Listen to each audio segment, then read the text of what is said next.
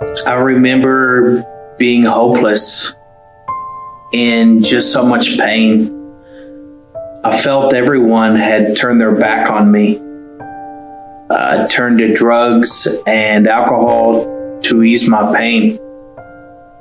Everyone around me was doing the same thing, but I just felt more pain. Whoever drinks of this water will thirst again, but whoever drinks of the water that I shall give him will never thirst. We will put out the fire of addiction and start an on-fire desire to serve God. From reaching the streets of San Antonio to the walls of prisons, we will testify of the hope and freedom in Jesus. Because who the Son sets free is free indeed.